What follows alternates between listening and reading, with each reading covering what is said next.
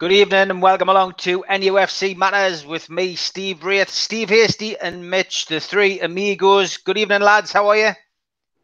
Very well. Evening. Doing all right, all things considered. Yeah, well, that's it. Good to see you. Good to see you guys, and great to be back on a Friday night. Another 90-minute show tonight. Unfortunately, Dunstan have chosen to play once again on a Friday night at home, so I've got to cut the show slightly short to go along and see the lads play Morpeth. So looking forward to that again. Just a little bit about last week's game. I mean, tight game against Blythe Spartans. Got beat 2-1, but they're putting themselves in against, teams in higher divisions, and just a lot to enjoy about the whole process of going back to a football match. And I think that's why I think it'd be good to start with, the potential, Steve, of getting back to the game at St James's Park. And I know you've had an email which you shared with me and with Neil over the last few days from Newcastle United about potential, the potential, return to St James's Park for fans. Tell us a little bit about that. Yeah, that's right. As the first communication I think we've had as supporters or as a supporters group from the club, probably certainly since the lockdown. And proposing to hold a Zoom meeting with members who were on the previous fans forum and people who have continued with some of the focus groups next Tuesday to talk about plans that I presume they've got in place or they're proposing to put in place and asking advice on and guidance on or thoughts about on how we should be returned to St James's Park. No idea of what numbers they're talking about, no idea what the structure is going to be, no idea on what their initial thoughts are. There's been nothing put out in the way of an agenda. But what it does show is that there are plans afoot, there are moves afoot, rather, put it that way, to consider sometime in October, supporters being welcomed back into St James's Park in some shape or form. So I think that the most important thing from Newcastle fans between now and Tuesday is to perhaps let us, as supporters, as the three of us, either through DMs and private messages or through some of the fan groups that are out there, to give us their thoughts. I know we did put something out on NUFC Fans United about it. Got some strange comments. Some people said that it's the perfect time to boycott. We've had a lot of people saying they're never going back. We've had people saying that they think it should be only season ticket holders that are on the 10-year plan. The problem is we've got no idea what sort of numbers they're talking about. I mean, bearing in mind the ground holds 52,000, and you could probably scatter, at least a third into the ground, probably more than that, and still have social distancing in some way, shape, or form.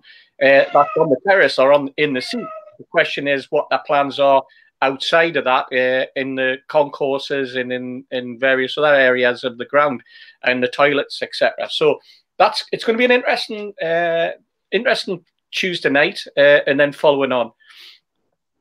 I mean, from my perspective, do I have like super fans? We have a lot of people who go to away games, Steve. I would imagine that the numbers are in the hundreds as opposed to thousands of obviously people who go to every away game. You're talking possibly 250, 300, I think. If I remember rightly, back in the day was like the elite who never missed a game. You're talking about, sadly, people like, The Undertaker, who used to go to every single game, never missed it, never missed a match, never missed a ticket. You're talking about Biffa from NUFC.com, who, more or less goes to every single game. So, those people you would imagine they'd be a shoe-in, wouldn't you?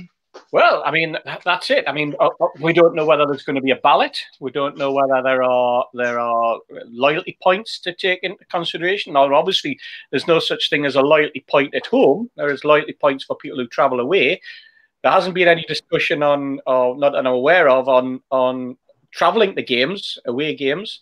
I don't know how it's going to impact fans who live a fair distance from St James's Park, whether they're classed as home fans or whether they've got some sort of criteria that the government's going to lay down on that in terms of travelling up to football games. I mean, there's a lot of questions that are certainly going to be raised by the idea of coming back to football grounds. It's not as simple as just saying, right, well, every season ticket holder, bearing in mind there's 36,000. will be in with a chance. There will be some who perhaps don't want to go back because of health reasons. You know, they might have underlying conditions. There's the other question of how do you handle families? What about family groups? What about people who travel, you know, with their kids? You know, maybe there's a family group. I go with George, Neil's dad. You know, will we be able to sit together? Will there be some embargo on George because of his age? Perhaps, I don't know. Will George want to go? That's another question, but he has to be given the option. People like George have to be given the option if they're season ticket holders of coming to St James's Park and watching a game. So there's a lot of questions that I think are going to be raised by this, and I'm really, really interested. Not just in I can understand the salty comments or the flippancy of well, I'm never going back. It's been rubbish anyway. You know, it's a perfect time, boy. I understand all that, but the question is, it's happening. So yeah.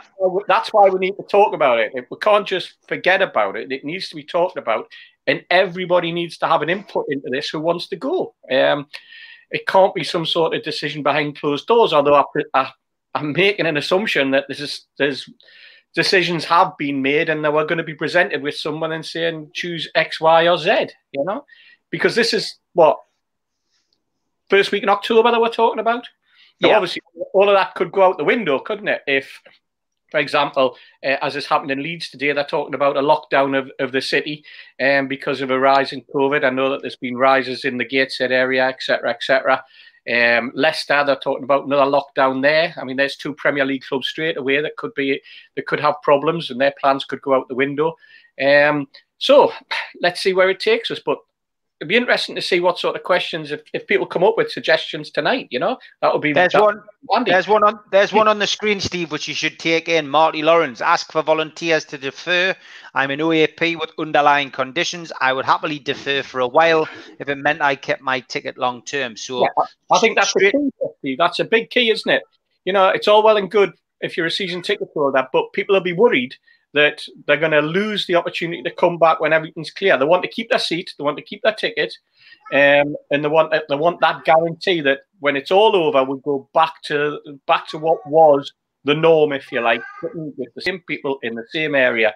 And I think that's a very, very important point that has been raised there. Very important indeed, and certainly something I'll mention. Yeah, Mitch, I mean, it's, it's not really the first thing on a lot of people's agenda at this moment in time. Obviously, COVID is still quite prevalent in the news headlines, and people still getting infected. No vaccine on the horizon over here. And of course, lockdown, happening in certain areas. And, it's definitely the last thing on a lot of people's minds, but some people will just want to get back to the normality of being able to go to St James's Park. How do you pick people? Somebody suggested earlier there, I think it was Tom Lynn, just suggesting that we essentially do it on a rota basis on season ticket holders, which would seem like the obvious thing to do. But where do you start? It's really difficult because we don't know what numbers we're talking about first. That's the first thing we need to have an idea of is what the numbers are at. Like I think I probably mentioned a couple of times over the last few weeks. One of my contacts who's closely connected to Stevenage said that they were told they were going to get 5% of their support back in. That's 400 people.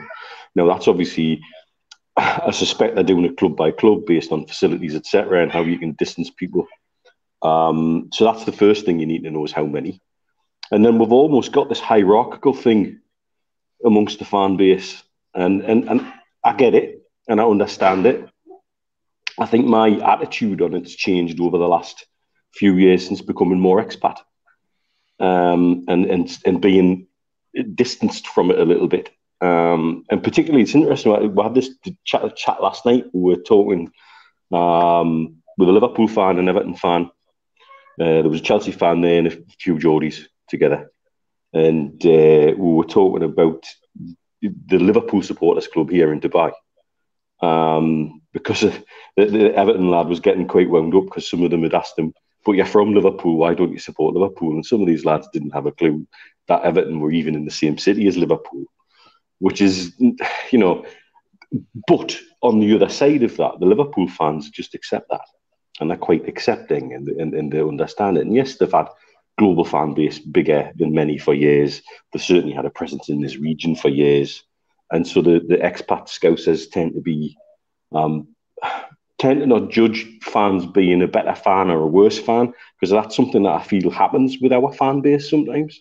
Yeah, and that's for me, part of the essence of some of the divisions that Mike Ashley's used to prise those cracks open over time, and why the fan base that we have sometimes gets quite agitated with itself over things that really we shouldn't. We should just let go. And this is going to be another one of those sticking points if they don't handle it right.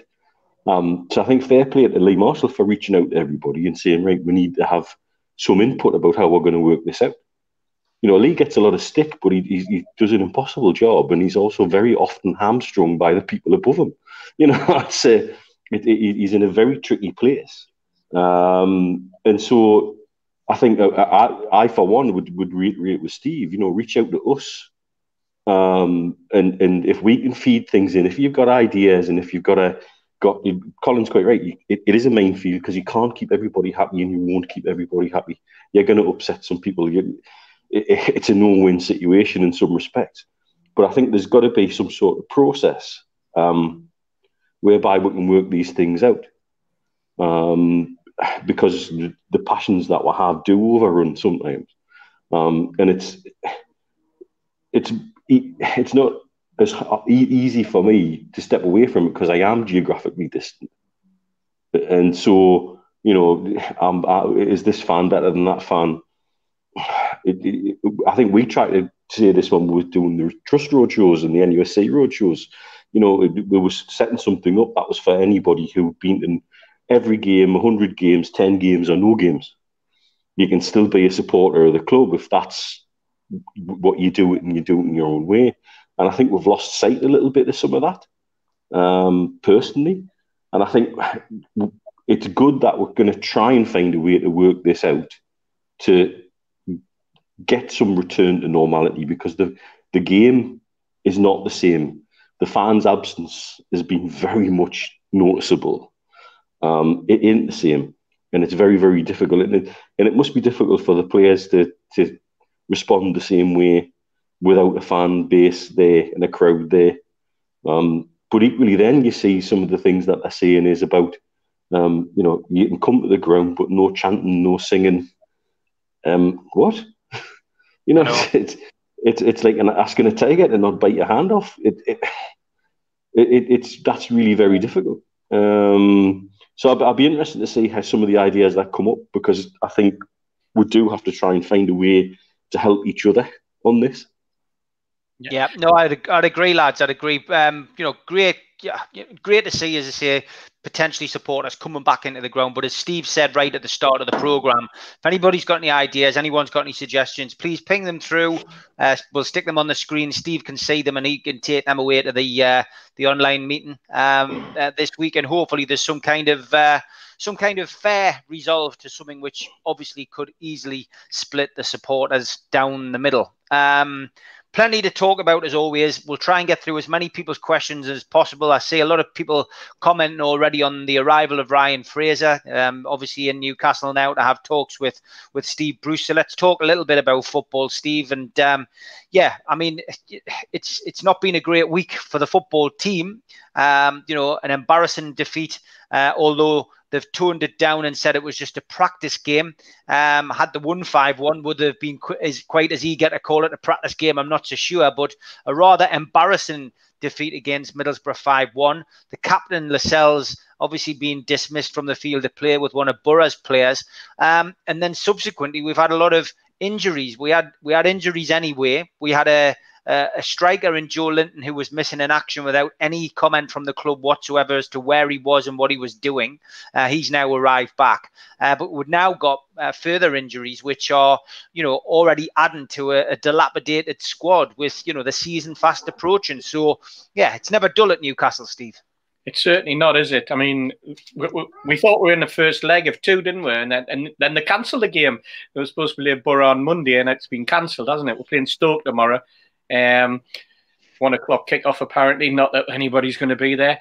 But, yeah, I mean, for me, the Dubravka one started it. You know, when I heard that Dubravka was injured, I thought, oh, that's not good. He's been hurt in training, or he's gone overseas and he's tweaked an ankle or something like that. It then transpires that he came back, reported to the club that he had an injury, and then they sent him out training for 2 or 3 days, which, you know, when somebody comes back and says they're injured, you would normally think, well, the first port of call is going to be the physio room and the fitness table, and somebody's going to look at it and go, great, you know, do we need you pushing yourself in the first 3 days back?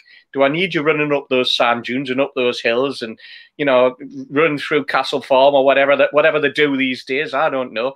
They used to run around, I think, Neil's estate and you know, go all over the place. But, you know, we suddenly find that he's been pushed, and then there's been like a breakdown. Now, I remember being at the training ground when Rafa was doing training sessions, and Lascelles didn't turn up. And we said one of the first questions that Bill asked was, "Oh, where's Lascelles?" And he went, came in this morning, said he had a little tweak, so Lascelles is in with the physios. Dummett's out here, but he will only be out for 20 minutes because that's all I want him to do, and then he's going to be going back in because I don't want them doing those the 2 next sessions that we do, because they don't suit the way that we're planning on running those sessions, won't suit the injury that he's been carrying. There's also no sign of so-and-so else because he's I think it was Gale. You'll not see Gale today because, again, the injury that Gale's had, I think I'd rather keep him to one side.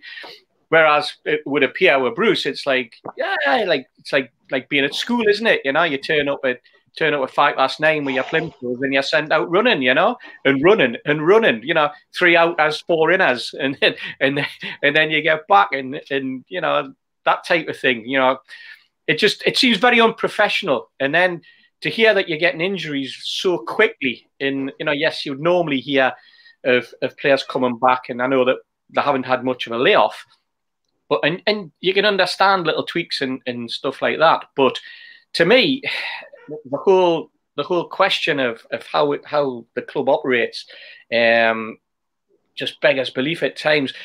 You talk about Fraser. You mentioned there that Fraser's come and he's talking to Steve Bruce. I did put on Twitter, well, the only thing Steve Bruce could approve would be that he's allowed to get some sort of family rail card to allow him to travel up with LNER up to Aberdeen during the week with the family. Because apart from that, you know, Bruce will have nothing to do with any transfer discussion, you know, terms and conditions. It's not the old days where, you know, Joe Harvey would nip down to Lehman Bar or somewhere like that and meet them in a pub or at a hotel and at Scotch Corner and say, right, this is what your terms are, lads. You know, this is what you're coming for, right? Get yourself home, and there's the money for the train for tomorrow when you've told the wife that you're transferred, that type of thing. Oh, I mean, it doesn't work like that anymore.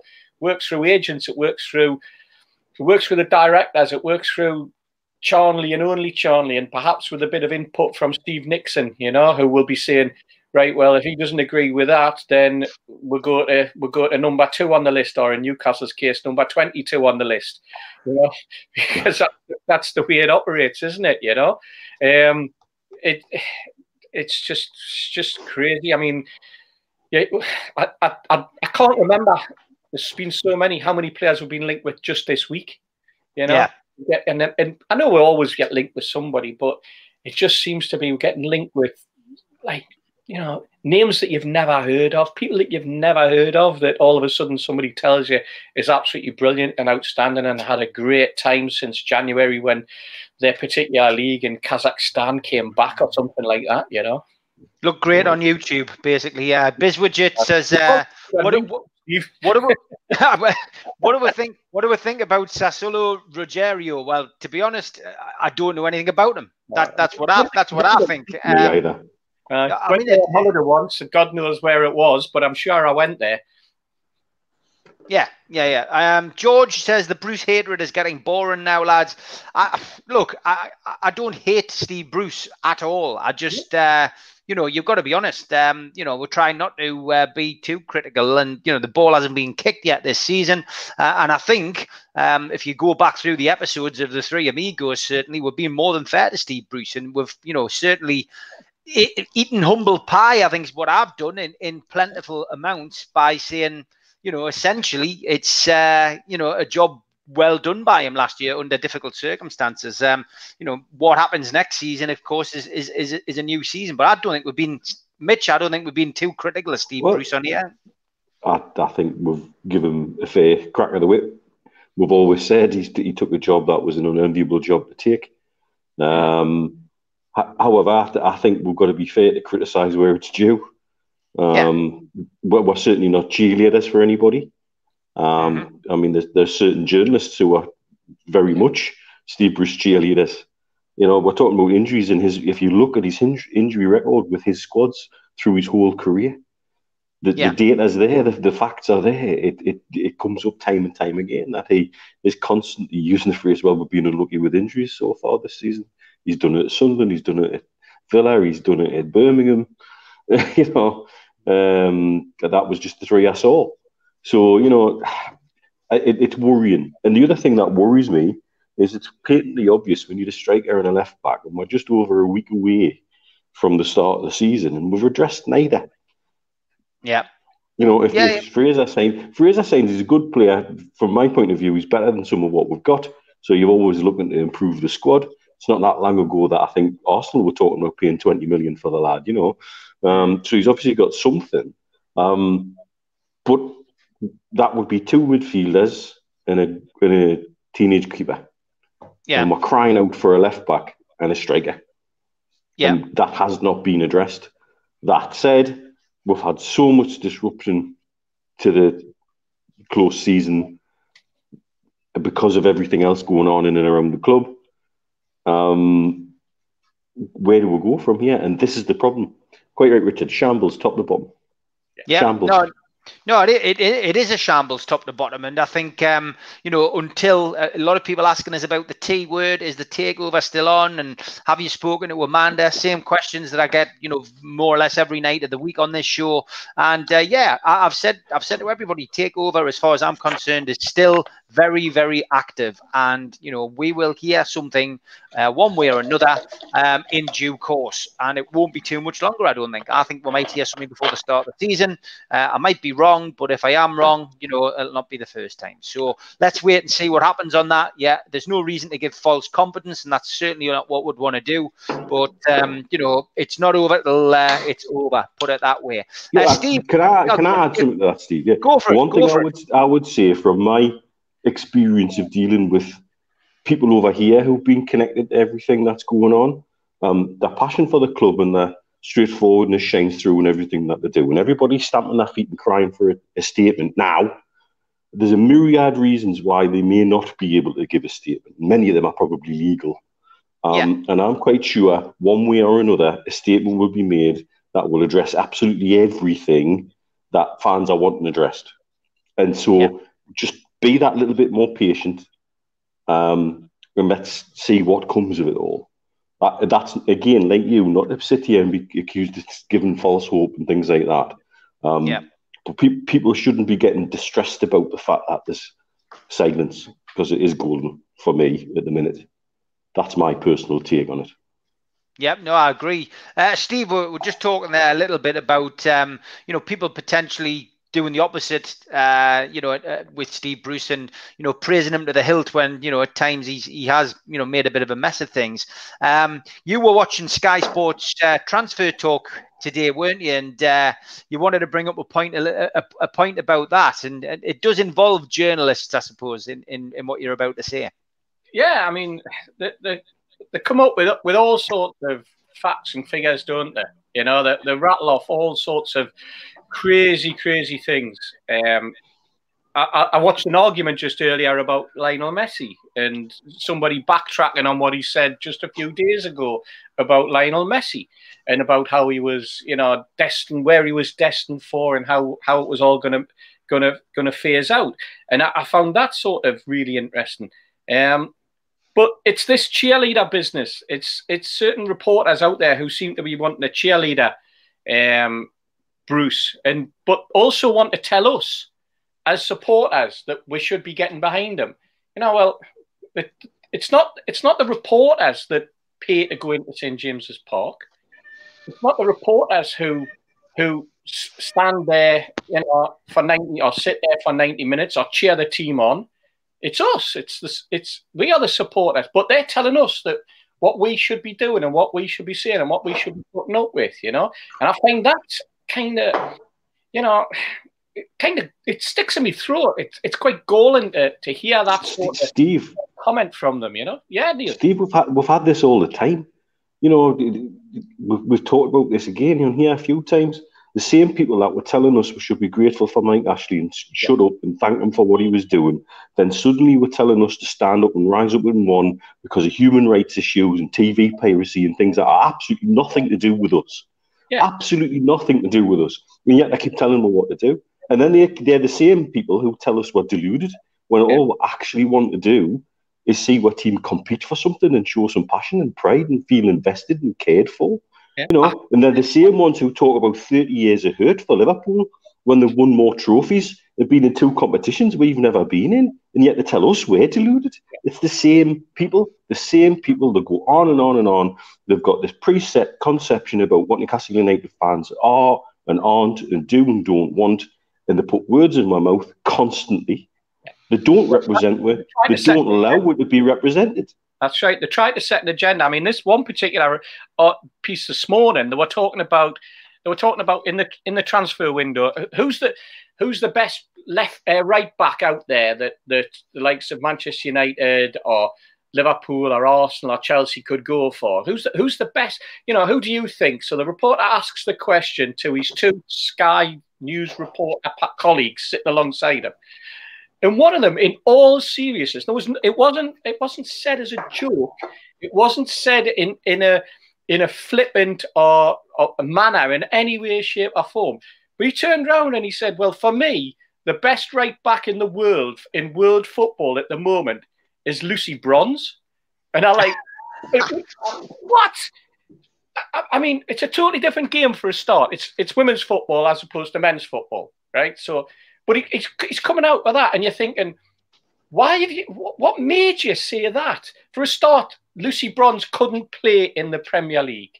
It's just not possible, Secondly, we're talking about men's professional football, not women's professional. She is probably the best right back in women's football. She's just won the Champions League for the 3rd time, I think, with either the 2nd or 3rd club that she's played at. And she's now available and possibly turning up at Chelsea or Man City or somewhere like that. Great, brilliant. That's brilliant for her.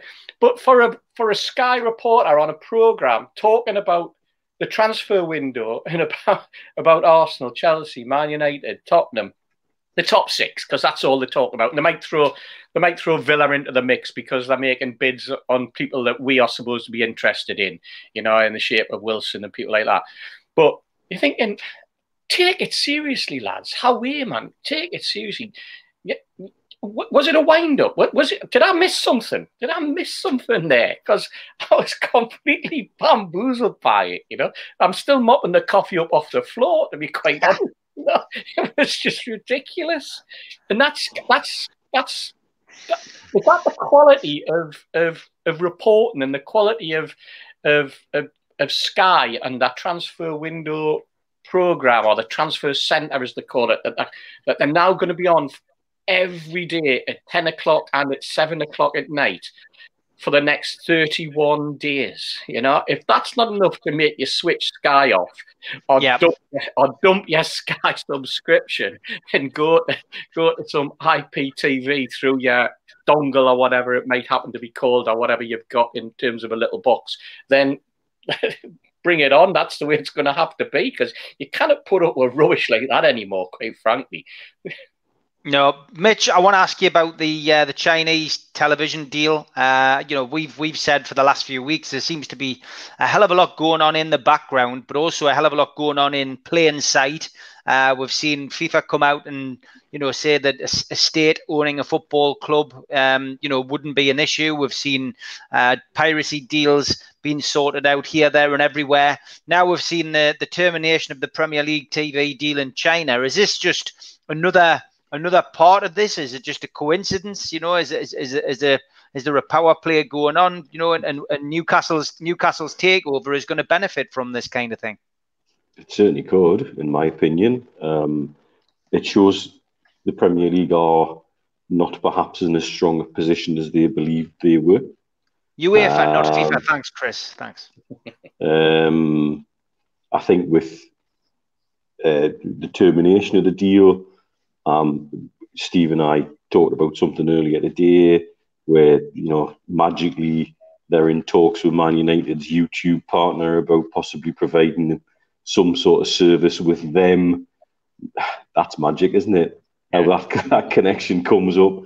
Isn't that strange? But equally, things like, for example, if there's a hiatus and there isn't any football available, are you going to see an increase in illegal streaming in China? And what are the Premier League going to do about it? And what are they going to do about teams which have money coming into them from China? Now they've made such a big deal over piracy. And I think the other thing that could make it interesting is, if I'm right, people can correct this here. I think beIN Sports have some of the regions for places like Thailand and Malaysia nearby to China. Or we're going to suddenly start seeing their feeds nicked and taken into China, and are they going to make as much a fuss about it? There's an absolute. The more we talk about it, and the more we get sent stuff, and the more we dig into things, you suddenly realise you've gone from playing noughts and crosses to 3D chess, and you haven't got a half a clue what the blinking rules are. And the more that comes out, like, oh, this company's going to take over the rights potentially.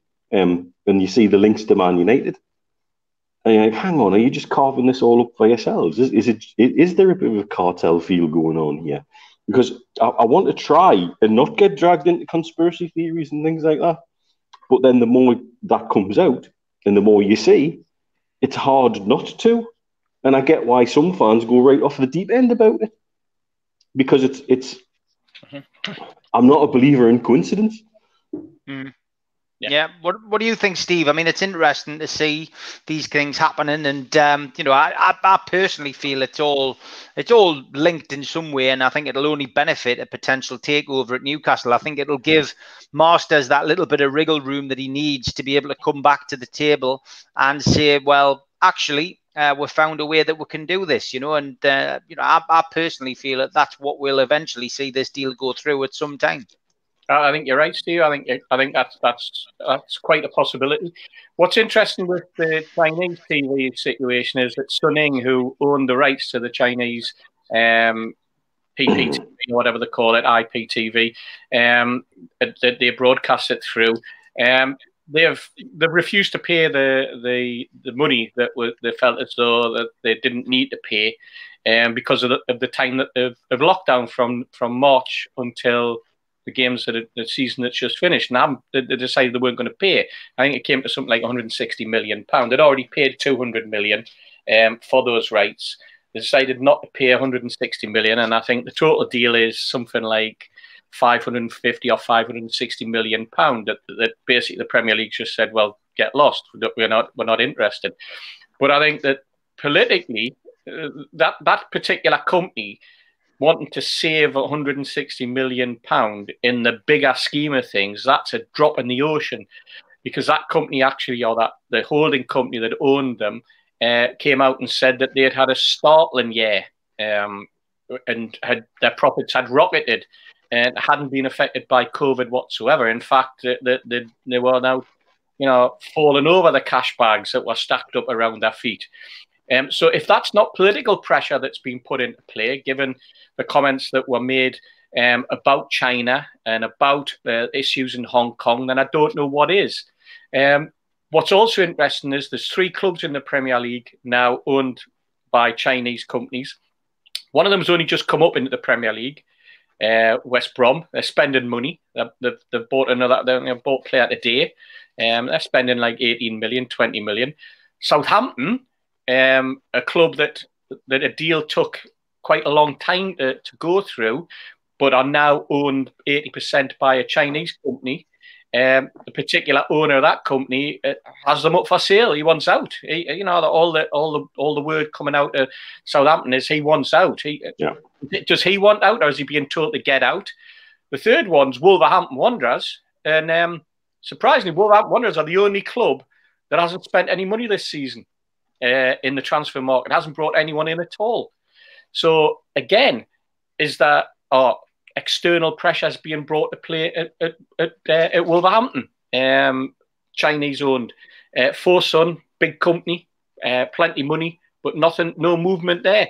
It's going to be interesting because I do honestly think that and I had this discussion on Twitter the other day, when a Chinese state tells the company to jump, they don't even ask how high they've got to jump. They just jump and jump and jump because that's where the pressure comes from. They know if their government is telling them to do something, they do it. And we might not hear that they're being forced to pull out the Premier League or to give issues or cause issues for the Premier League, because remember, it's only a couple of weeks ago that they dropped a couple of games. Arsenal's games were dropped in China from a live stream because something that Mesut Ozil had said about the treatment of the Uyghur people. NBA, they've been pulled completely because of what Trump has been doing and saying, and they literally just pulled the plug one day and said that's it. And it's very, very popular basketball, very popular in China, and watching it, and the government just went switch the feed off, and it's gone just like that. And it sounds to me like they're doing exactly the same with the Premier League. And it's not the TV companies doing it. It's the state. It's the government. It's the government putting pressure on other countries and other states, like America, like the UK, because they've fallen out politically over something. In our case, it's Hong Kong. In the Premier League's case, it could well be because of Ozil and the way that he mouthed off about the Uyghur treatment of the Uyghur people. And in America, it's the NBA and something that happened with Trump and embargoes. So politics has a big part to play, a massive big part to play. Let's see. Let's see if we get in the next 31 days if suddenly Wolves do go on a massive spending spree, and Southampton go on a big spending spree, and Wolves and West Brom continue with their spending spree, or let's see whether all of a sudden those clubs are up for sale soon. Yeah, it's going to be an interesting couple of weeks. That's for certain. And I mean, let's get back to the football. The season's rapidly approaching, Mitch, and let's look at that Middlesbrough game in particular. 5-1 defeat is never good. At the best of times, but to a local rival who is currently plying its trade in a lower division, it borders on embarrassing. The captain getting sent off, does that tell you that there's maybe a little bit of disharmony amongst the players, that the uncertainty maybe of the takeover is getting to them, or that maybe that now that they're settling in under Steve Bruce, they're realizing that things aren't as great as they all expected them to be? When he took over last year, is there something wrong? Do you think maybe in the team squad at the moment?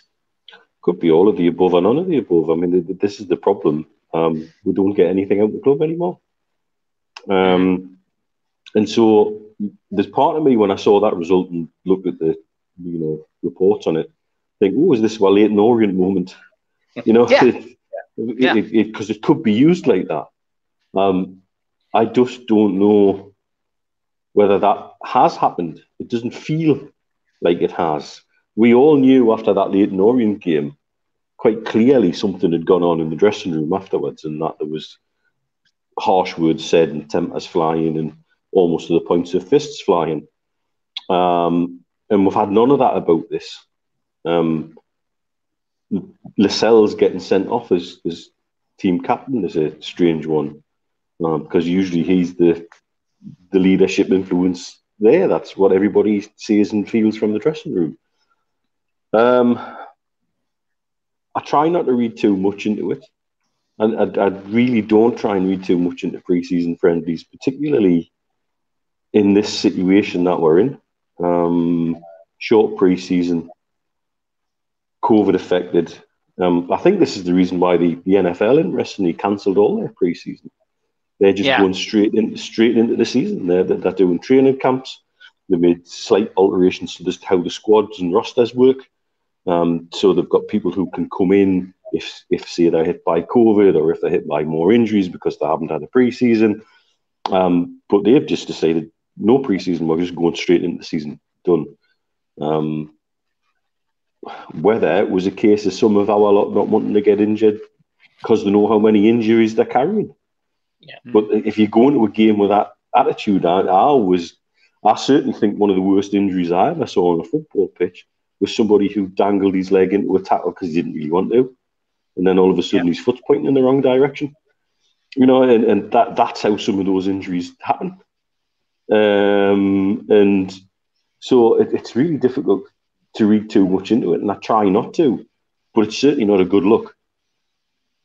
No, it's definitely not, is it, Steve? I mean, you know, the main thing is with friendlies, they're there to blow the cobwebs out. And as Alan Miller says, you know, Mitch has quite rightly pointed out the Leyton Orient game was a big turning point in that promotion season. Alan Miller says there's no Kevin Nolan or Joey Barton in the dressing room this time.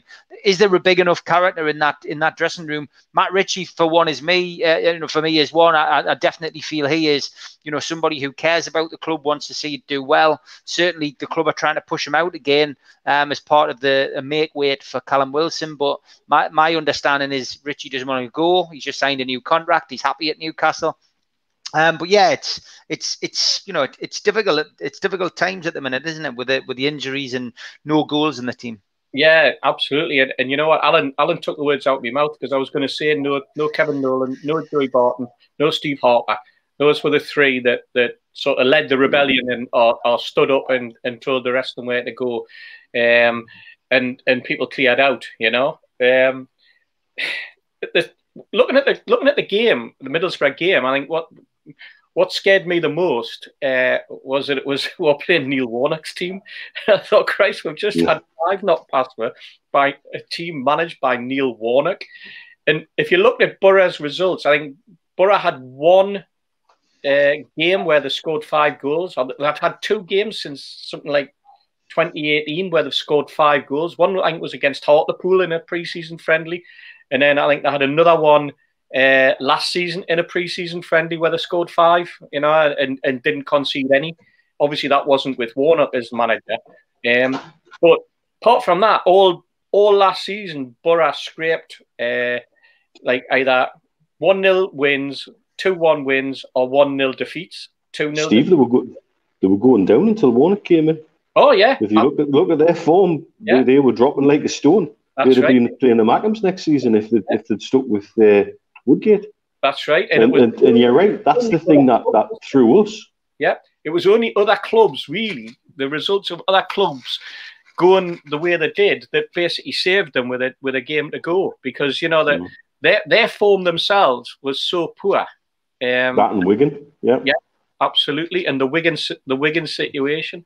But that for me was scary, you know. It's just, but then even when the team was announced and people were saying, actually, we've put out a decent team there, you know, that looks like a strong lineup, and before you know it, like, you know, it was Skittles time, you know.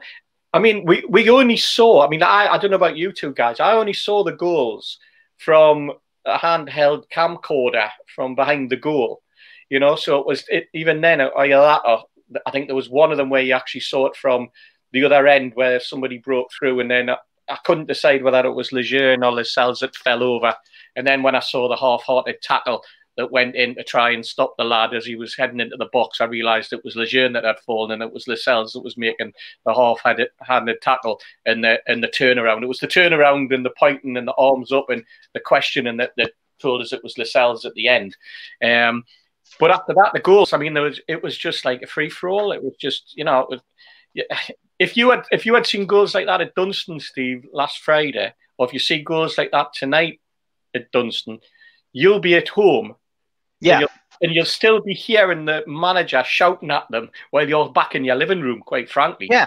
Because it was shocking, I mean, and yes, we scored one goal, but for me, it's just you're a professional club, you're a Premier League club, you shouldn't be getting beat. I mean, if it had been a 2-2 draw or a 3-3 draw and it was a competitive game and, honours evening or something like that, I could accept that.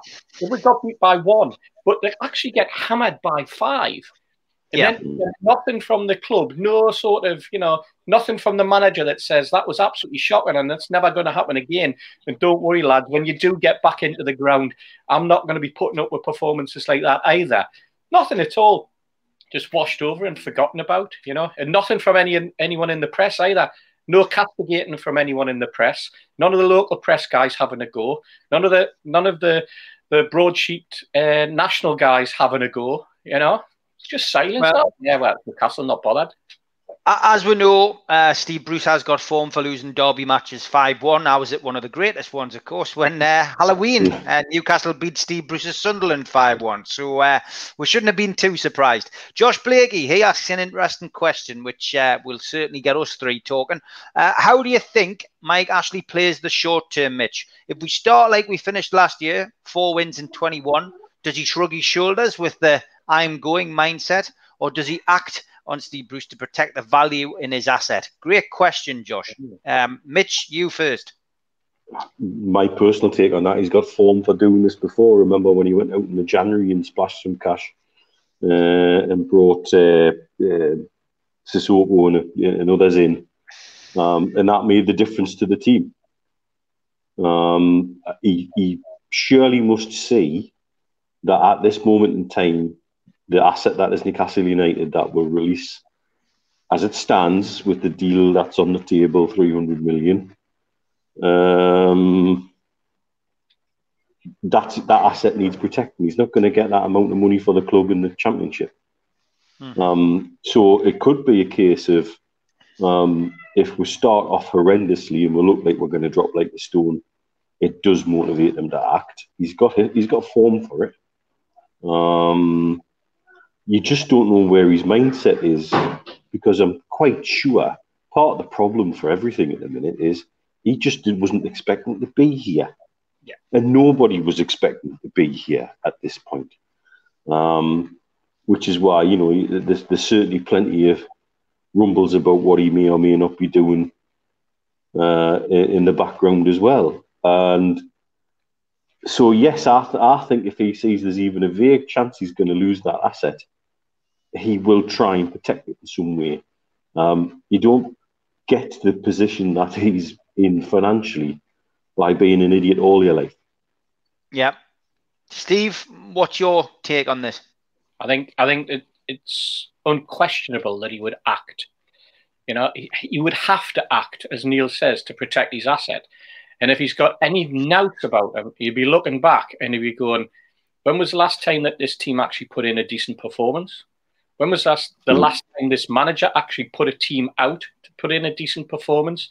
And I think you could go back to as far as last December, where we got a win just before Christmas. And then after that, it was Leicester, 3-0, New Year's Day. And then we had the terrible performances in the Cup, both third and fourth round, where we were taking the replays by lesser teams, where we managed to scrape a 94th minute goal against Chelsea, who completely turned over for the previous 93 minutes and 50 seconds. And then through from lockdown onwards, the project restart, where we managed to win 2 games out of 8, 2 wins out of 9, 2 in a draw. And I'm looking at the form guide and I'm thinking, how are you, Bruce? This is like, this has been going on since Christmas. And if he starts off bad, and he shouldn't, by the way, because you look at the fixtures that we've got and you look at last season against the same teams and, we picked up, you know, what I think we picked up something like 12 points out of what would have been the results against the first 6 or 7 fixtures that we've got. So in theory, we should be sitting on 12 points after those 6 games against that opposition. But will we? Because the form guides tell them we're not. And that's scary. That's the scary bit. And that's the asset that he should be protecting. And yes, we've got until October to make transfers and to bring in new signings. But if we start off badly, I think Bruce is under immense pressure. Sorry,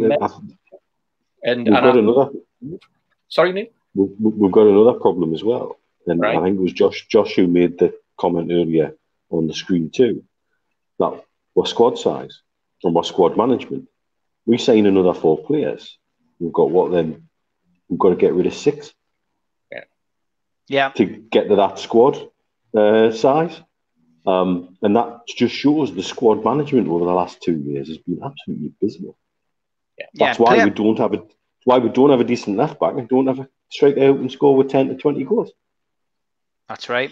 And the players who they'll be out of contract next could cause it, could create a massive problem. But of course, create a big problem.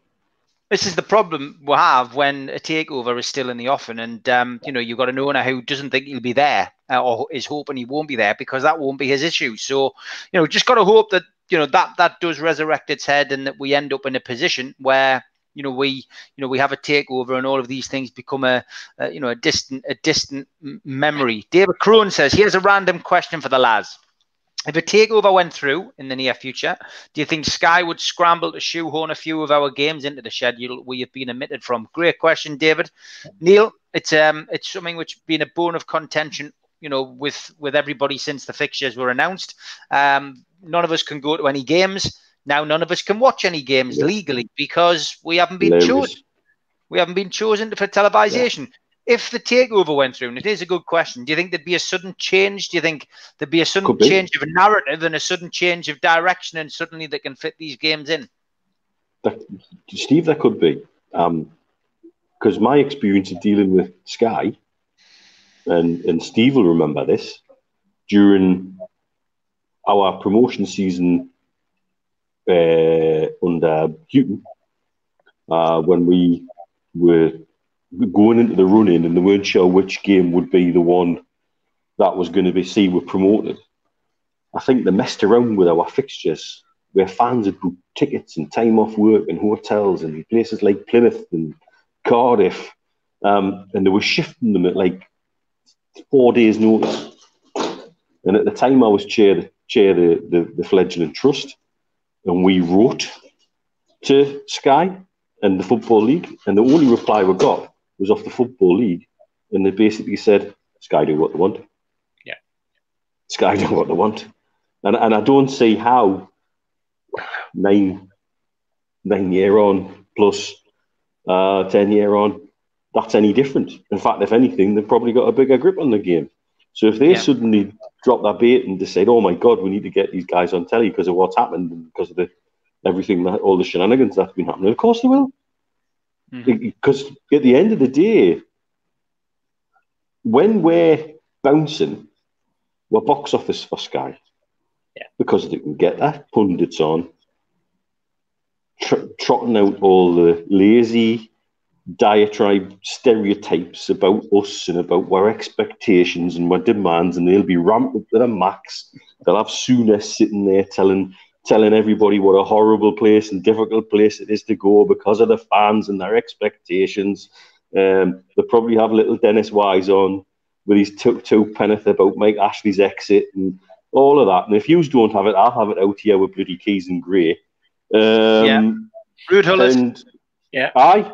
Bellamy. Although to be fair, when Rude's on over here, he's always quite complimentary. So they'll do it at the drop of a hat because they don't care about us, and in particular, if the grounds are still closed, then that's one less thing for them to worry about. Yeah, but they'll not be doing it for our benefit. No, it's nothing to do with us. Would it surprise you, Steve, if that happened though? The takeover goes through and suddenly Newcastle flavour of the month, and they want to be televised now again. I think they will, but I also think that it'll probably be taken out of their hands, because I wouldn't be surprised if before next weekend they announce that all the games are going to be televised in one shape or form, because even the government's putting them under pressure, because the government doesn't want the aggro. They're sick of Newcastle fans writing letters to them. They don't want letters coming from all the other clubs that are not being televised, because coincidentally, as we've seen, it's the top 5, top 6 that have got all their games on. They're on every game so far. The cartel have struck. They're happy, so it's like they're content. Nothing else happens. In the Premier League, from what we can gather from the reports that came out yesterday at the meeting, it seemed to be the clubs themselves that seemed to be, or was being put out, that it was the clubs themselves who didn't want the games televised, all the games televised, and that broadcasters were keen for it to happen. But it was the clubs themselves, which all I can think of is the clubs didn't want the hassle of having to look at, from a COVID perspective, more TV crews, more reporters, more commentators coming in, the hassle that it creates outside where the camera crews are all based and all that type of thing. That's all I could imagine it could be for not showing a live game, because if the broadcasters were keen for it to happen, why would it be the clubs that weren't? And again, maybe it was because there was nothing in it financially for those clubs, because they weren't actually going to be shown on Sky or on, or Sky were going to turn around and go, well, actually, the games that we've already allocated are the ones you get your £1 million for. All the others, yes, you can be on for the fans, but you, as a club, you'll not benefit financially from it. Maybe it's that. Or maybe it's the clubs like Newcastle who've still got members of staff on furlough. Maybe they didn't want the hassle of then having to go into actually putting something out that allowed us to pay £5 or £10 for the stream. Maybe they're not geared up for that yet. I don't know. I mean, I'm just throwing these things out.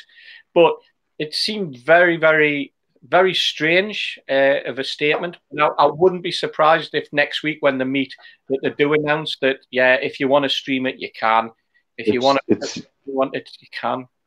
It seems utterly ridiculous to me while there's no supporters in the ground.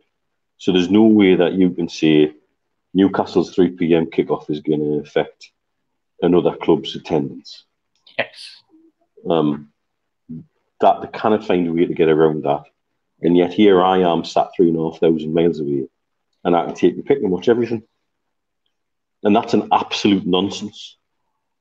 It makes a mockery of the whole setup and about where fans rank to the guys in charge of the game in England. They don't give an absolute flying monkeys about us. Right. It's as simple as that. I think the 3 o'clock sacrosanct timing it's a throwback to the 1960s when TV, the very first televised game, was shown, and they said, I think there was 2 games were televised in that season, and it was Bob Lord who was the then chairman of Burnley. I think he was like all these. I think he was a butcher or something, wasn't he? And he was the one with the rest of the Lancashire clubs that stuck out and said, because at the time in that particular period there was a lot of clubs together in Lancashire who fans would move between, or potentially could move between, or attendances could be affected if one of those teams were then broadcast on the TV. If it was a Manchester United, or if it was at the time a Blackpool, or a Preston, or a Burnley, or a Blackburn, something like that. They're all very close together. And it was Bob Lord who insisted with the rest of the hierarchy of the Football League at the time that we had this, you had to protect the 3 o'clock because you were protecting potentially the other 90 clubs in the league from their attendance. because it was something new. It was TV. It was the opportunity to watch a game in your living room. Those of you that had TVs, and now in the crazy world of digital media, and I don't know about you, but if I had the chance to go to the match, and I would expect that from the vast majority of Newcastle fans, if I had the chance to go and watch Newcastle at 3:00 on a Saturday, and we're all allowed in, but Man United were playing Arsenal at 3:00, that I would stay in the pub to watch Man United v Arsenal. No, I'm still going to watch Newcastle. And I can't think, I don't know another Newcastle fan that would stay in the pub to watch Man United v Arsenal or City v Chelsea. You just wouldn't do it. You go and watch your own team. The armchair fan, if there's such a thing, fair enough. But they're not going to the game anyway. Yeah. I can give you an example though. We played Hull, and I was down there with Jamie Fender and a few of the other lads. And me and Jamie were standing watching the game. And the game before the Hull game on the telly was Man U Liverpool. And there was a couple there, husband and wife, and I think he had a Man U shirt on, she had a Liverpool shirt on, and they were holding hands watching the game. All right, well, we've seen some things in my time. Here's another example. That game finished. They went into her bag. They got 2 Hull shirts out and put them on over the top of the Man U and the Liverpool shirts. We asked Jimmy, true story. And we were like, what? And off they go to watch the whole game. So maybe there is a fan base out there who would prefer to sit and watch Man U Liverpool at 3:00 and go and watch their own team. But certainly us and, you couldn't see even the Mackhams doing something like that, could you? It's just absolutely mental. Absolutely mental. No. I can't believe that. It is bizarre. We've got 30 minutes left, guys, because as I said, I'm going to have to watch Dunstan play Morpeth. So last half hour, please keep your questions coming in, and please hit the like button. It doesn't take you 2 seconds to do it. Just hit the thumbs up.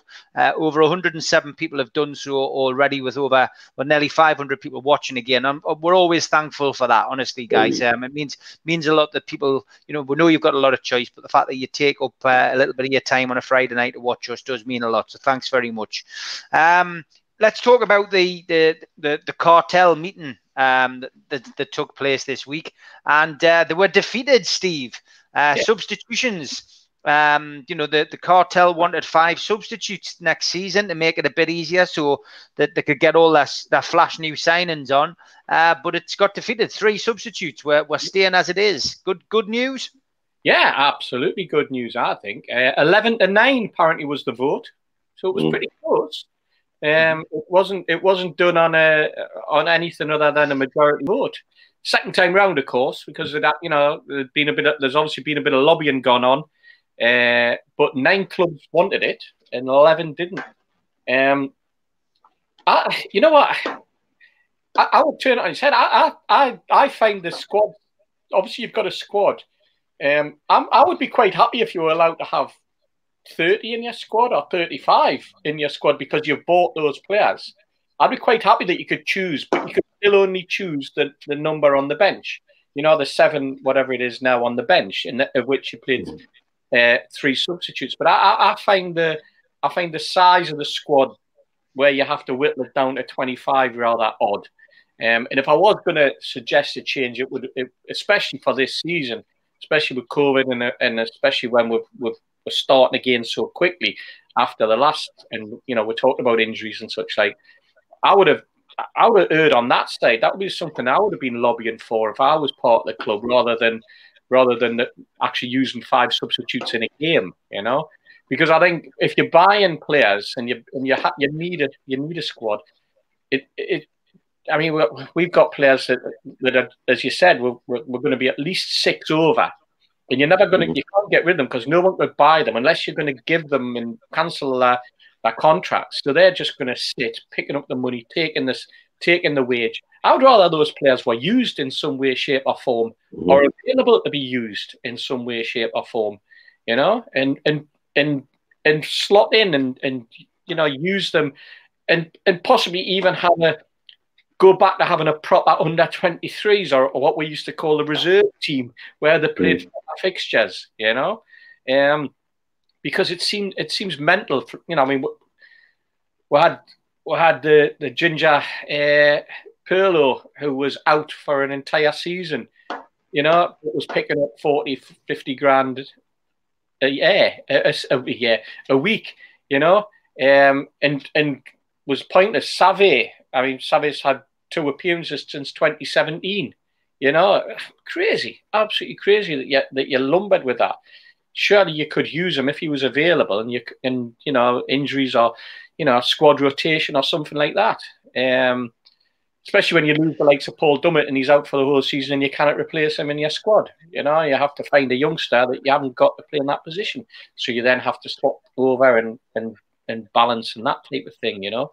But getting back to the point, yeah, absolutely great that the cartel lost out.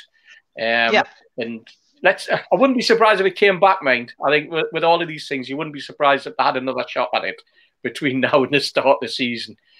Yeah, I wouldn't be surprised at all. Just a couple of points before I ask you about that, Mitch, and that's yes. Who asked the question? Does it cost to subscribe to the channel? No, it's free. We are going to be introducing something in the next week or so on the channel where you can donate something towards it. As things are getting, on, we might be able to improve the show and improve the channel. So yeah, we might introduce that, but it'll always remain free. It won't cost anybody anything to watch. I know there is adverts when you don't watch live. That's unfortunate. That's how we generate a little bit of cash, but it does all help during the period of lockdown. And as I say, we might be able to make it bigger and better. Who knows? We might be able to fly over to see Neil, because I don't think Neil will want to fly over here and suffer this weather in the winter. But me and Steve could jump on a plane and go and do one live together. We'll get Stu Perman over from Bahrain again, and we can have another week of the George Best tribute act that we'll just be doing. Exactly. That sounds fantastic, by the way. But yeah, it doesn't cost anything. Book in for me dialysis next week. Truls Hagen Christiansen, that's who asked. No, it doesn't cost you anything to sub. A couple of people saying we should do the show twice a week. It's something we could look at. Certainly, we've really enjoyed it. And Dan Hunt has finally realised my beard's gone. Yeah, I had a shave the other night, which went down a storm, it has to be said, with Gibbo and Super Mac, and most of the questions that night were about me beard, why I grew it, what was I doing. So yeah, fantastic that my facial hairs actually created such a stir. But Mitch, yeah, the 3 substitutes, I'm pleased with that, because I agree. There's a few people saying it would have essentially slowed the game down, and there was no need for it. It was a temporary suggestion, during the COVID break. But I'm happy with 3. Are you? The one thing that reassures me with this vote is that there remains some sort of checks and balances still somewhere in there within the Premier League. It's really very, very, very frustrating, because this cartel feel is grown, and I get why that feeling has grown over the last few months in particular.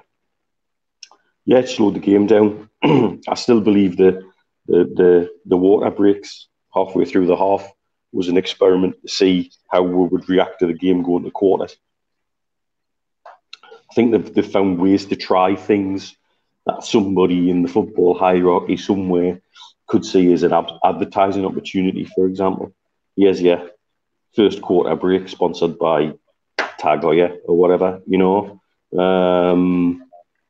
I see these things in American sport. I mean, people may know footballers on Twitter. I follow American football quite closely, and a lot of the things that they introduce, everything is sponsored. The video refereeing is sponsored. The coin toss at the start of the game is sponsored.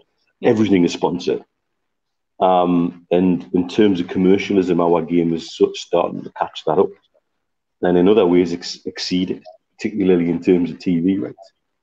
Because it's a more global game.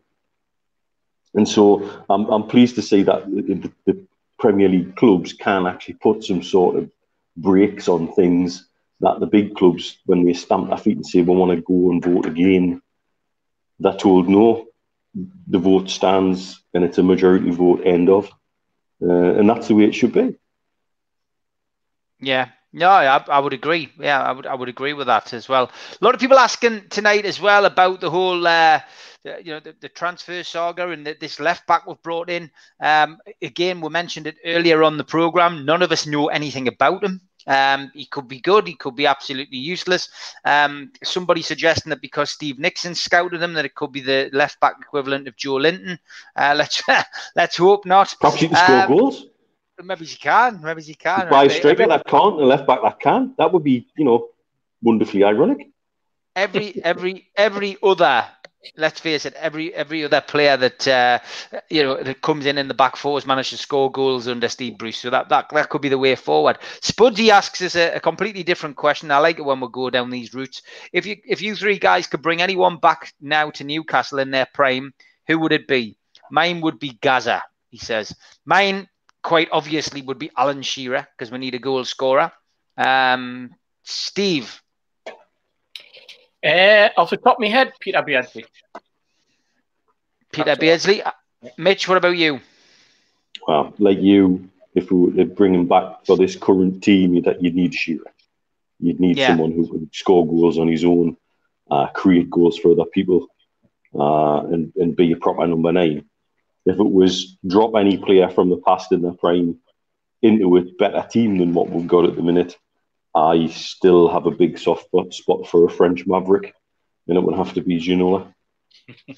All right, okay. Yeah, good shout. I hope that answers your question. Howard Roberts says, one for Steve. Do you know if there are any ex-player golf days? Yeah, they are. There's some really big ones. Alan Shearer does an annual event for the Alan Shearer Foundation, which is always very good, but a tad expensive for people in normal football supporters. There are loads that over the years. I've played in a couple. I've seen a couple. I'll promote a couple. Glenn McCrory's done a few over the years. But there is so many. I think there's probably, certainly you're talking 3 figures each year. Different people, different charities who do them. I think there even used to be a Newcastle Sunderland Old Boys one. I'm not sure if that's still ongoing with the likes of Bob Monkern, Pop Robson playing. I think that's organised through the club. Steve Hasty and nodding. I think I am right. Yeah, I know the Sir Bobby Robson Foundation used to do one. They used to have a golf day, and I think there was also a one that was done in the name of Sir Bobby that was over in Portugal, wasn't there? I think there used to be a tournament that took place. I can't recall it happening this year, obviously because of COVID. But I'm aware that there was a lot of the sort of ex-managers that used to turn up, the likes of Allardyce, people like that, and that would throw their hat into the ring and go and play golf. It was probably Alan Brazil and people like that you'd have to drink with, which means that a little bit more competition for Mitch and Stewie if they're going to go out on a drinking session. But I think even those two could probably drink Alan Brazil under the table, given what we've seen this week. Jesus. What? Just out of interest, Mitch, what prompted this? It's actually causing more debate on Twitter than it is on anything else. I've seen more articles on that than I've seen on this new left back. I was speaking to Stu and his lovely wife Maria yesterday about it. It's like, how much interest can there be on 2 mates on the lash on Twitter? I mean, that's pretty much all it was. He moved to Bahrain about 18 months ago, and it's his first time back in Dubai. Right, okay. His first opportunity when they opened the flights between Bahrain and Dubai, and the movement was a bit easier. He took the opportunity to come back and see everybody, and so we've had a proper catch up in a real good few days, and some real good laughs. And what you need during such rubbish times is you get your mates together, and I've caught up with people I've not seen in ages. It's a shame that a couple of lads who were here are now out of the country and they couldn't have joined as well, because it would have been even better. It's been good to catch up. I mean, to be honest, I did that this weekend. I had a catch up with people who I hadn't seen for a long time. But the bad idea was to go out and then come back for an hour and do a podcast with Super Mac and Gibbo. So, to be honest, I felt like I was getting my own back on Gibbo, to be honest, because he's done that to me a few times at live events. But I handled it quite well. Although my wife and family thought I was absolutely mental doing that. But I thought, well, why not? If it's acceptable for Neil Mitchell, it's acceptable for me. I remember doing a live event with Gibbo and Steve. Was it the one in Gosforth, Steve, where he went on a little bit of a rant and he used a particularly non-PC phrase out of the blue? Yeah. For about 10 minutes, you could hear a pin drop. There was another one over. I think it was just past Palmersville, wasn't it? Just as we moved through. Yeah. Where was that? Where Boundary Mills is, down that way on. And we went to one down there, and again he was on absolute tip-top form. But it was the flow of white wine, wasn't it, that him lubricated. But he was great. I mean, all those ones that we did with Gibbo, all those road shows where Gibbo turned up, John Anderson, quite a few ex-players who give that time for free to help promote NUSC, the Supporters Club, which obviously came about following 12 years ago this week. Keegan got the push, and we all started to really sort of stamp our feet and the call to arms that came from that particular weekend, and you look back and you think, dear me, I went any further forward 12 years later. But yeah, there were great times. But from Berwick and Bamborough right the way down to Bishop Auckland, I think we travelled, over a period of months, sometimes 2 and 3 times a week. The lads put the graft in and put the hard yards in. And be perfectly honest, we heard the same thing right across everywhere we went, and we heard the same enthusiasm for the black and white stripes that we're still here today. We didn't hear the same enthusiasm for the owner, naturally, or we did with the same non-enthusiasm for the owner. The attitudes were still there among the fan base as we are now, but we still supported the club, and we still supported the team, and we still supported the black and white stripes. I worry sometimes that we're now in a situation where fans are leaving in droves. And okay, that they're going to follow non-league, or they're going to, do other things. And I worry that once this is all over, whether those fans will be coming back, or we're going to lose another generation. But more importantly, are we going to gain a generation? I think that's the hard bit. You can lose a generation, and normally you would gain a generation at the bottom end. People handing their tickets over to their sons or their grandkids and that type of thing. I worry that the people that we're losing now won't be replaced, especially if the current regime stays in place. And that's why, if anything, I've still got my heart set on a takeover in some way, shape, or form for the football club, just for the life of the football club, just for the lifeblood of the supporters, and to give us that spur. And listening to you two guys, I hope you're right. I really do, because I worry that if it doesn't happen, where the club long term is heading, and where the supporter base is heading, a deteriorating, a getting older, and a loss-making fan base. I think it's quite sad.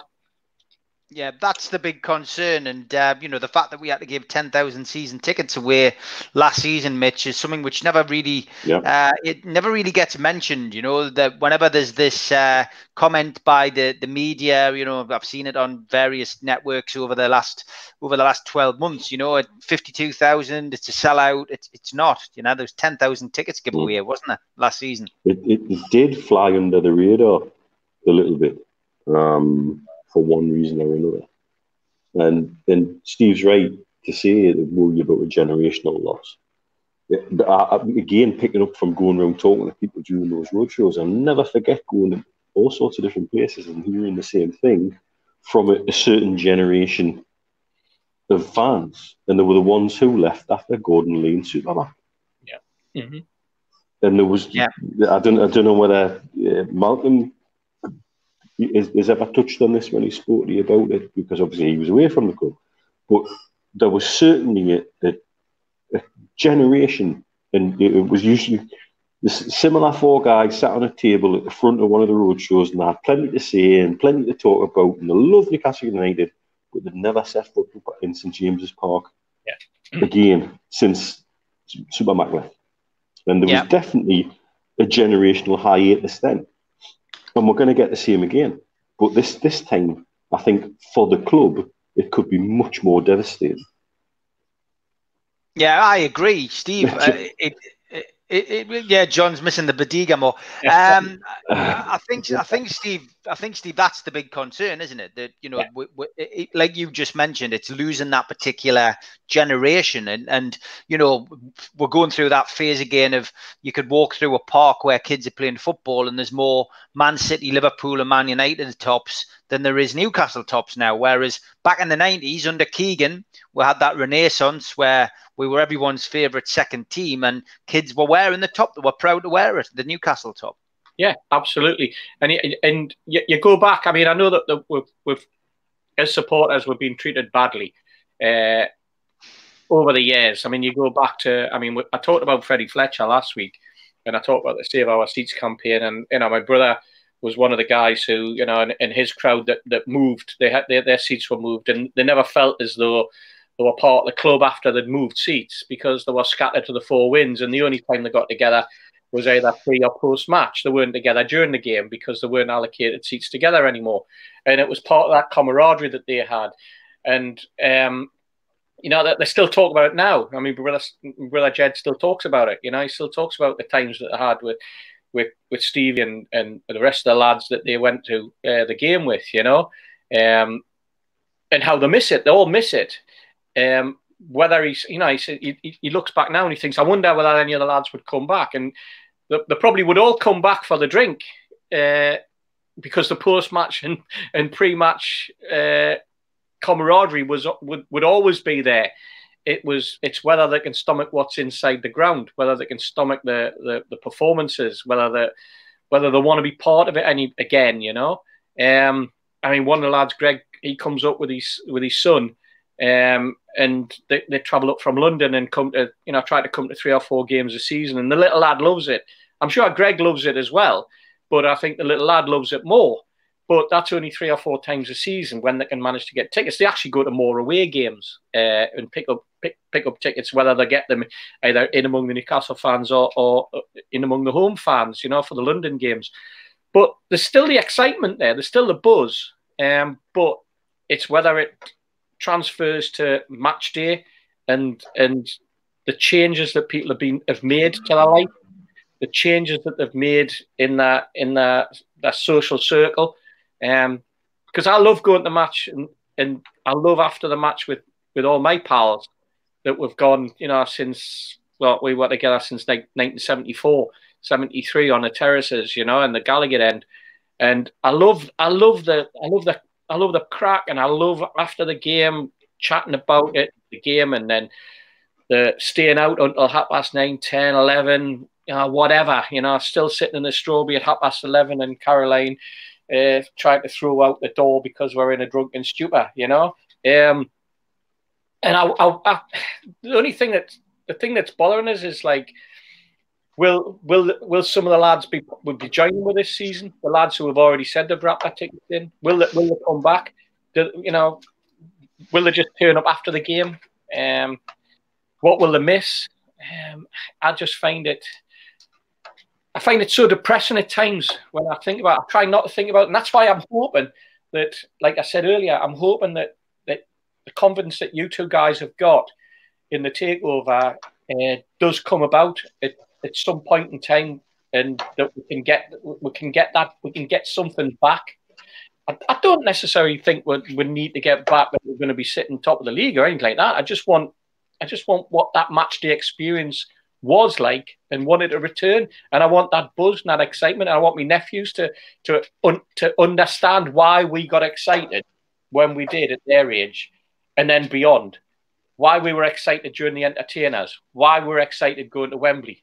the fact that we went to Wembley, twice on the trot, or 3 times if you count the semi-final, then going back in 2005, the fact that we had a football club that actually wanted to, or had the ability to get to FA Cup finals, the fact that we could go abroad to watch Newcastle United play, whether it was in Barcelona or Marseille, or whether it was in Germany, I've actually, over the last few years, I've seen more German football live than I have Newcastle in terms of away games, because I've had the opportunity, because I haven't had the opportunity to see Newcastle in Europe for so long now, and I still, we've gone as a group to Germany, we've gone to Leverkusen, we've gone to Schalke and places like that, and made a weekend of it, and thoroughly enjoyed the whole atmosphere, the whole from the Friday to the Monday when you come back.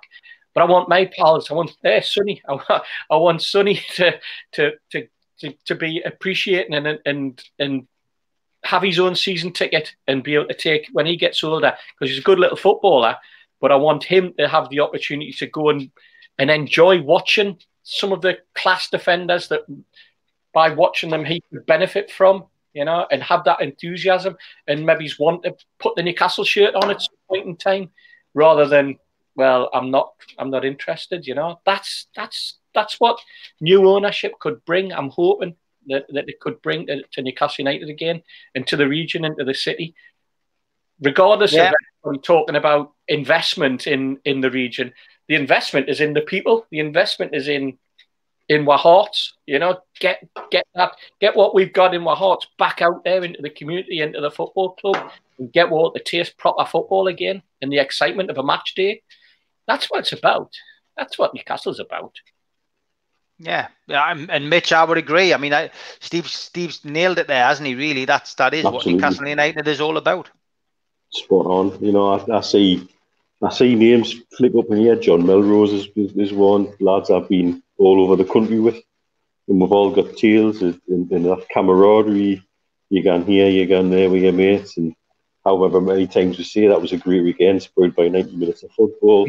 I've seen somebody talking about going from Portugal to Cardiff in 4 days. Yep, we did that.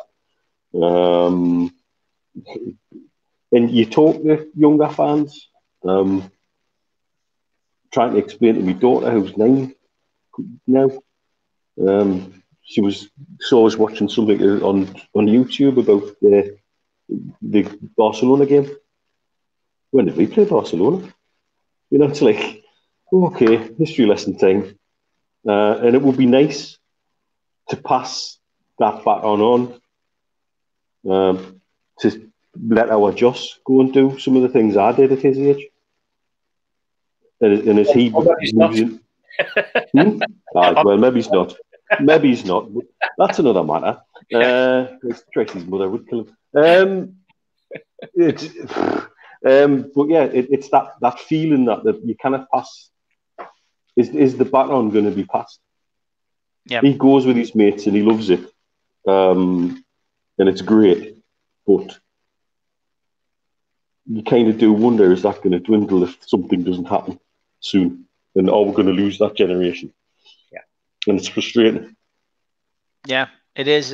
And as we say, I know there's been equal amount of people on the channel tonight saying, I saw one quote, anyone who thinks that the takeover is going to go ahead's on mushrooms. Yeah. Look, yeah, we're all entitled to opinions. Some of us have got a little bit more information coming in than others, and let's just hope. Look, we've still got hope. We have got hope of a takeover still going through. And if it doesn't happen, we're stuck with Ashley. The club will always be there. And I think Steve's made quite a passionate speech, which a lot of you have appreciated again tonight. And, that's the one thing that Mike Ashley can never take away, what we feel about the city, what we feel about the club. And, from our perspective, we're all living in hope that the takeover can go through and we can see some great days again at St. James's Park. So fingers crossed. A lot of people again saying great show, lads. Very kind of you. Thanks, Paul. He says great show, lads. How are the lads? Mark, another cracking show tonight. Cheers, lads. It's very nice. We do enjoy doing it. Obviously, the games are coming up again in the next couple of weeks as well. So I'm sure we'll be doing the pre-match and the after-match as well. As long as we can, we'll do it. We do enjoy doing this. We're just saying off air before that it's the one show that that I enjoy doing. So, if we ever get back to some kind of normality, I'm sure that I won't be able to do 7 a night, but this is the one I would love to keep on because I do thoroughly enjoy doing it. And the clock has beaten us again. Tomorrow I have got Peter Hooton on. It's a pre-record. I did it about 10 days ago. And yeah, great interview with Peter Hooton. Nice to get somebody from the Spirit of Shankly on. Obviously, we'll talk a little bit about his career. It's 30 years. I interviewed him 30 years to the day that I interviewed him for a fanzine. I went to Liverpool when I did the Mighty Quinn, and I interviewed him in a bar in Liverpool. And it was actually 30 years to the day since I'd first interviewed him. So it's great, well worth a watch. And that's tomorrow. That's tomorrow at 5 o'clock. A lot of people asking about Lee Clark. Lee's had a couple of issues, nothing major as far as he's concerned, but a couple of issues which I can't really go into. That's why he hasn't been able to come back on. A lot of people asking about Lee. I will pass on all the comments. He will be coming back on, guys. Just a couple of things going on which I can't really discuss, but yeah, he's he will be back on the show at some point. A lot of people asking about Michael Chopra. Maybe he's just dropped him a tweet. Michael, of course, won't come on until things are resolved either way, but I think it seems to have been resolved anyway by Mike Ashley. But we'll see what happens. Lads, as always, have a good week. Yeah, and I tell you what, Steve, only show so far that I've come across, right across all the social media and TV, that said that Lionel Messi would stay at Barcelona. Got 3 out of 3 last week, didn't we? And I think that's what it's been proved. So I think we've, if anything, we've got one thing right. The 3 of us have got one thing right over the last 7 days, which is more than Newcastle managed anyway. Yeah. I'm pretty sure Neil Warnock said it as well, because he's the go-to man for information on Newcastle United, isn't he? So great stuff, lads. As always, have a good week, and I'll see you again next Friday. Take care. Cheers, lads. Take care, lads. Bye-bye.